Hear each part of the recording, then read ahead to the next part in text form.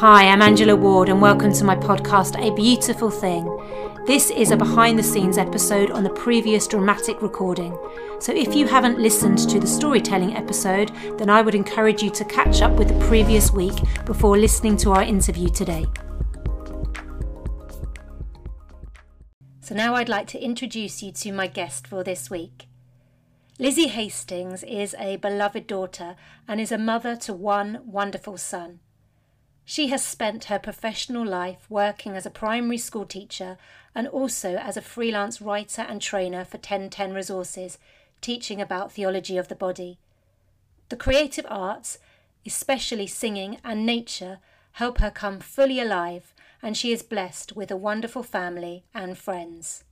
So Lizzie, it is a great blessing that you have agreed to join us here today. I think I've known you for over 10 years from the Soul Food prayer group in London, and I just really know you as a woman of deep faith and wisdom, and you're just really holy. So it's great that you're able to share today. Oh, bless you, Angela. It's really great to be here. I feel like maybe you've set me up a little bit too high there. I'm just, it's a real blessing and a gift to be able to share with you today. Well, thank you very much. Now, I know when I presented a range of women to you, the one that you said resonated with you, or you thought that you could speak about, was the woman caught in adultery. So firstly, I wanted to ask you what draws you to this woman, and particularly the dramatic version of the story. Yeah, I think that, as you said, when you put forward some of the women, I think one of the reasons that she really stood out to me was, I think this focus on, a couple of things really. Firstly, the idea of really appreciating the inner healing that was going on and what had led her to these kind of, I guess, compulsive and addictive behaviors that she thought were making her happy.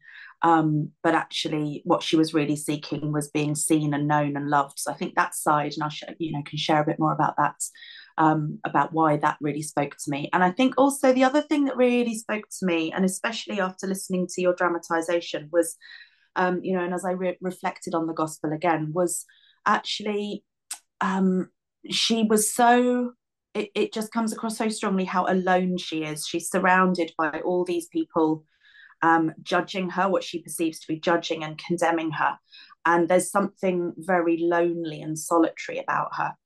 And I think that really speaks to me because, so often kind of in my own story, and I think for so many of us, we can feel just really isolated in our brokenness, in our need for healing, in our sin.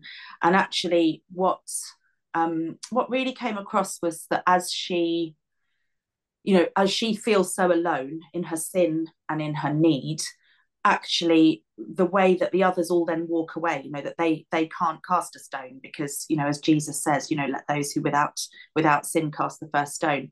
There was somehow a sense that actually she then connected to them, that something about that, actually they were all in, none of them were perfect.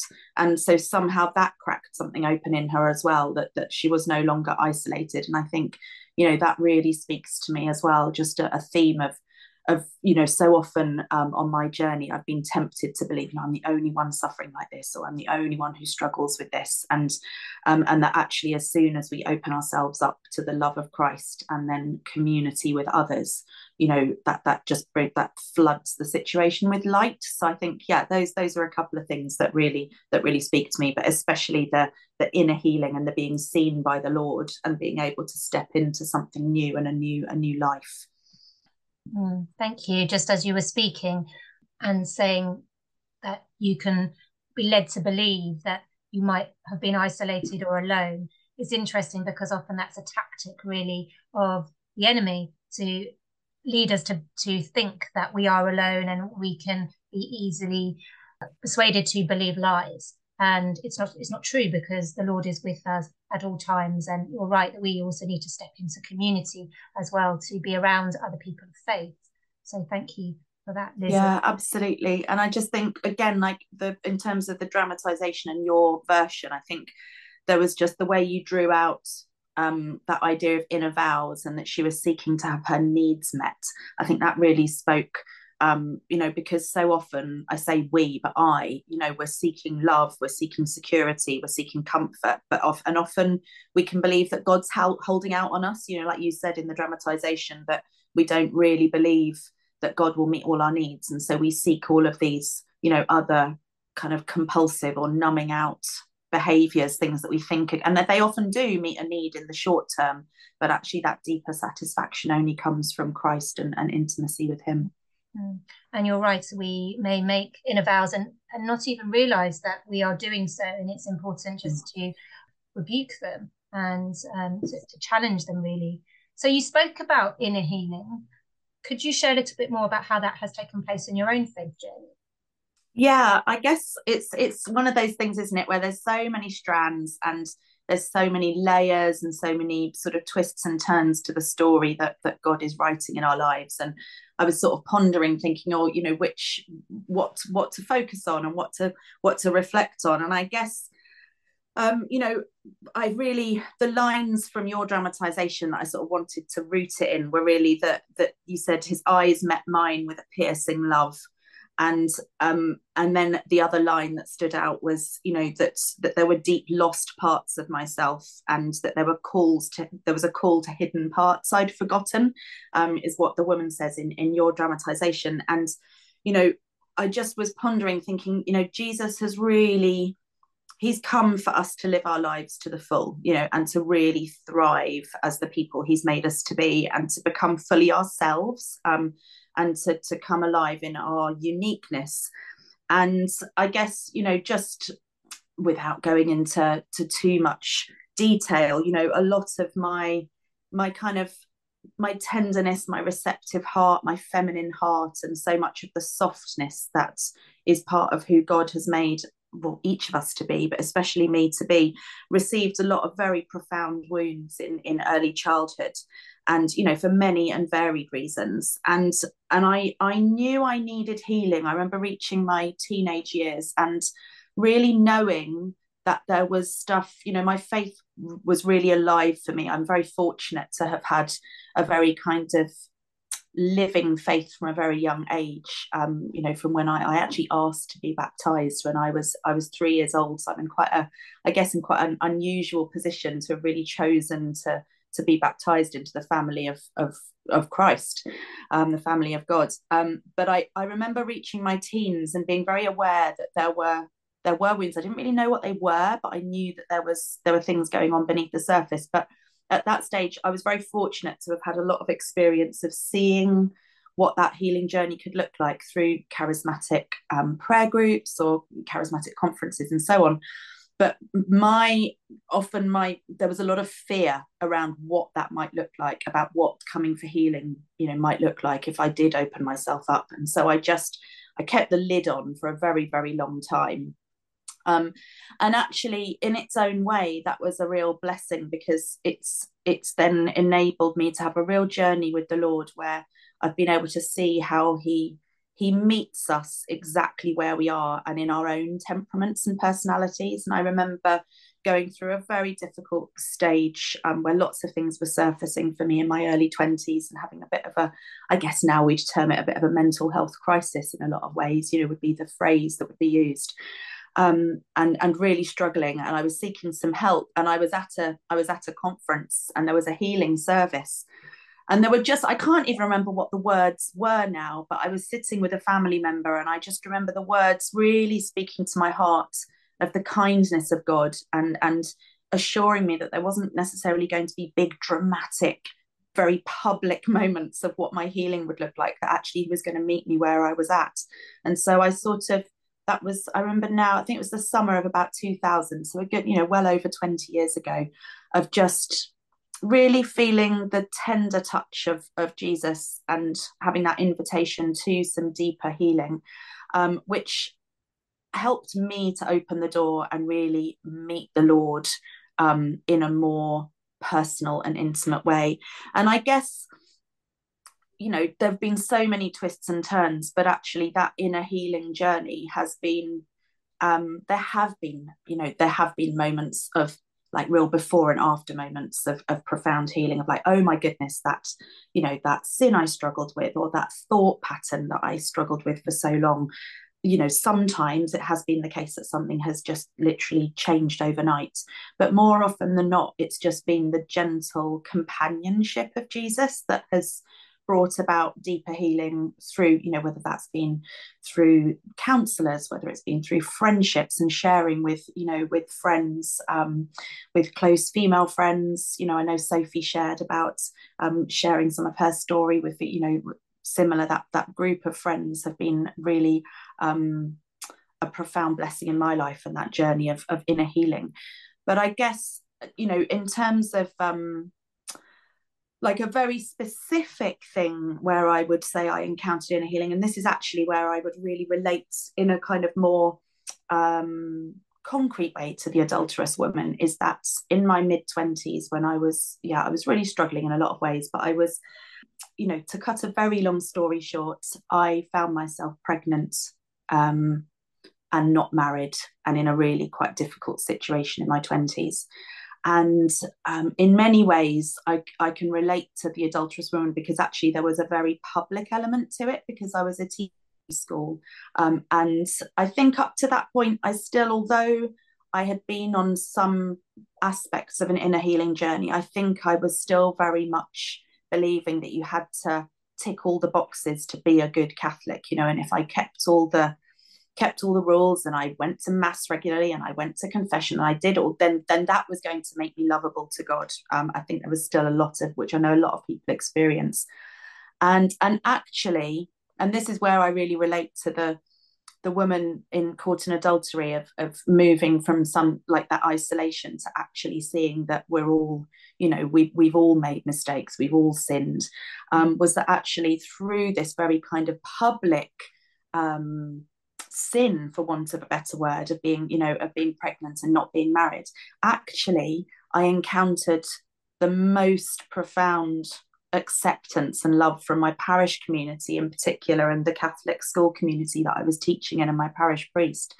that just cracked open for me who God really is in a really new and profound way. And actually, you know, again, sort of long story short, but that enabled me to really trust God's goodness, to really trust that we can really walk hand in hand with our Lord and be led to deeper places of freedom and of healing and of transformation. So, you know, from this really public struggle that I faced, and a lot of shame that was attached to that in the early stages, actually it was this vehicle for Jesus just showing me how kind and compassionate and tender he is, and that he wants to use others around us as well to learn more about how much he loves us. Yeah, that's just a little of my kind of story and inner healing, and it still continues. You know, I think you know, it never finishes. We're never going to sort of finish that journey, but I think now, all these years of seeing how the Lord has worked through healing my emotions, through healing my body, through healing my spirit, you know, it's just given me such confidence that I can go forward in real trust and faith for whatever more he has in store. And just the more I've seen of his hand in my own life, in the lives of friends and family, that actually he wants to bring us to deeper wholeness. You know, that's what holy means. It's about integrity and wholeness. And I think it's that sense of he wants our holiness, and he'll do everything that he can to bring us to that. So yeah, I think that's a big theme for me, is just that the gentle journeying with the Lord, about our healing journey, and how he just meets us where we are. And you know, that I think is an old phrase. I think it might be from a good old kind of 80s Christian phrase. I can't remember, but he loves us exactly as we are, and too much to let us stay that way. So there's this sense of absolutely we are loved perfectly as we are right now, but also the Lord wants to lead us to deeper freedom and deeper wholeness. So yeah, I don't know if that's... Thank you for sharing. very inspiring and very vulnerable of you. And I didn't know you in your 20s, but I've known you really, I think, from late 30s and 40s. And for me, what you're saying, absolutely yes, we are called to live and follow the commandments of Jesus. However, holiness is about being transformed and allowing the grace to transform us.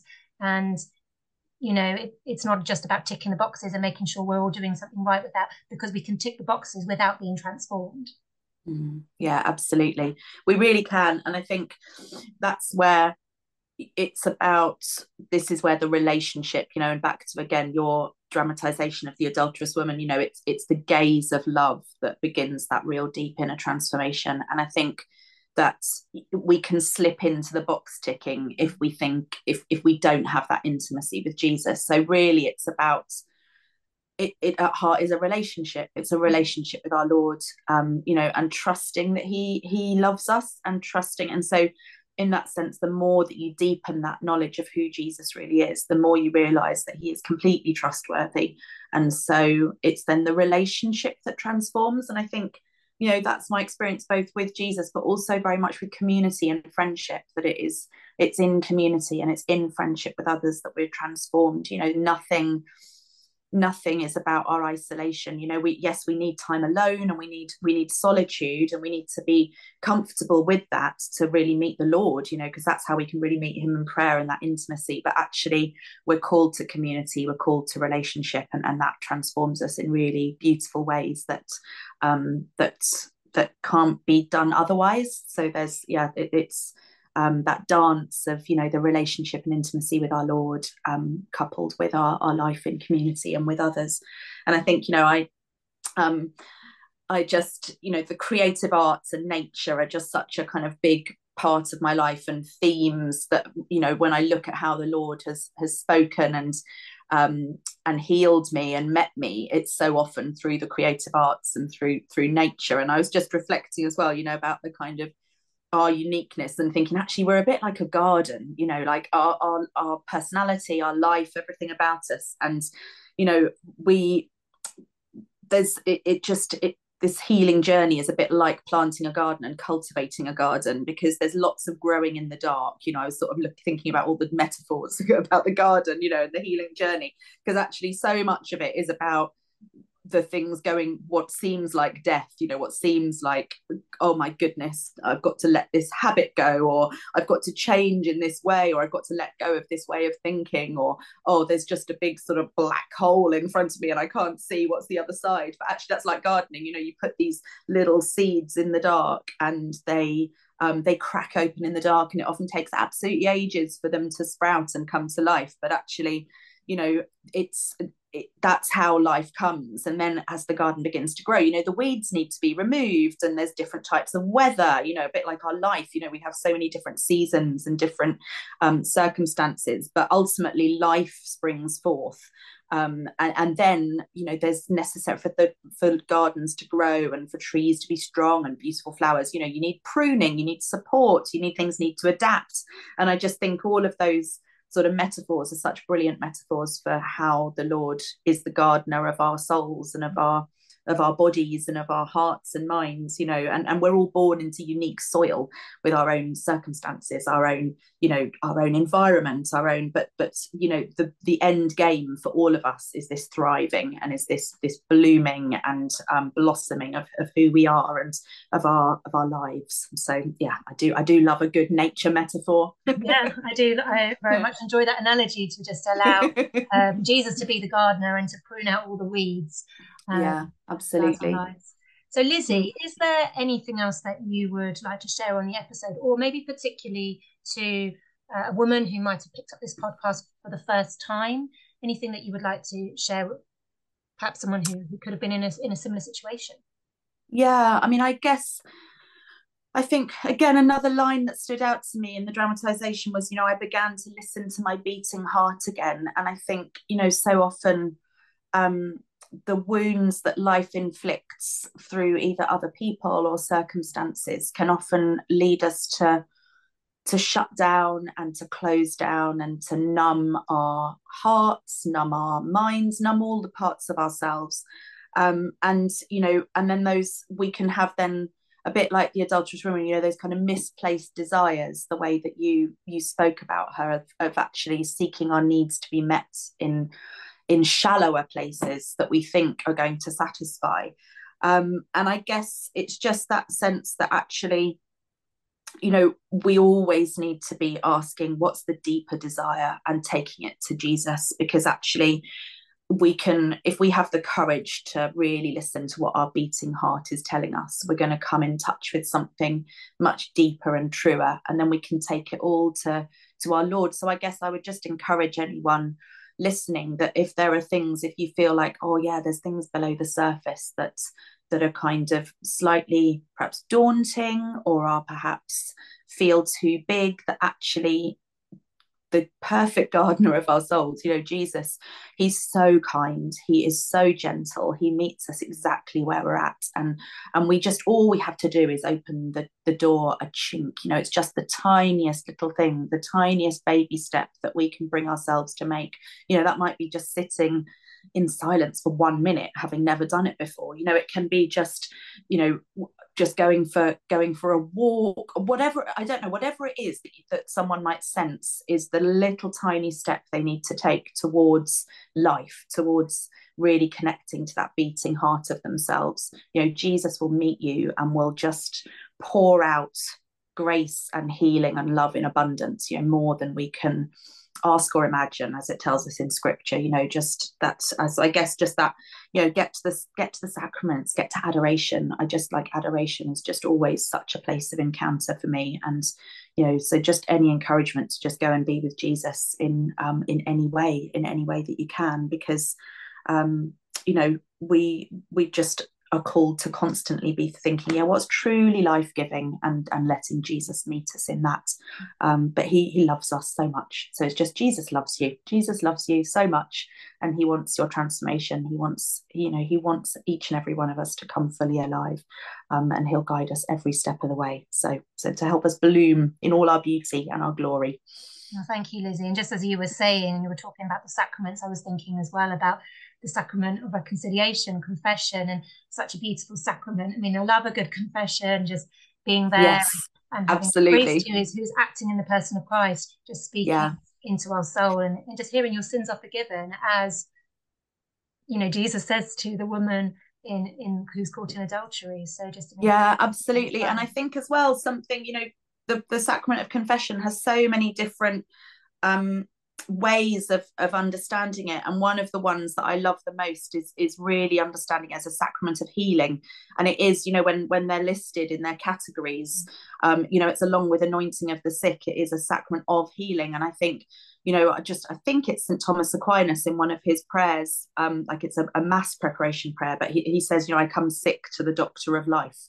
And I just think that I often think of that line when I think of confession, of actually coming to receive healing. So yes, we receive forgiveness, and we receive that reconciliation of a relationship, and that sort of that restoration, but we also receive healing. And there are just so many parts of my life where I look and think, there really has been healing, things that that perhaps I was confessing regularly 20 years ago, that actually the Lord really has healed, and they rarely need to be confessed now. So it's just that sense of it really is a place of healing and restoration, and where we meet, like you say, the priest is Christ to us, and we meet him in the person of Christ. So it's just trusting in that healing journey, isn't it? Yeah, absolutely. So thank you, Lizzie, so much for sharing everything that you have so vulnerably and spoken so well for us.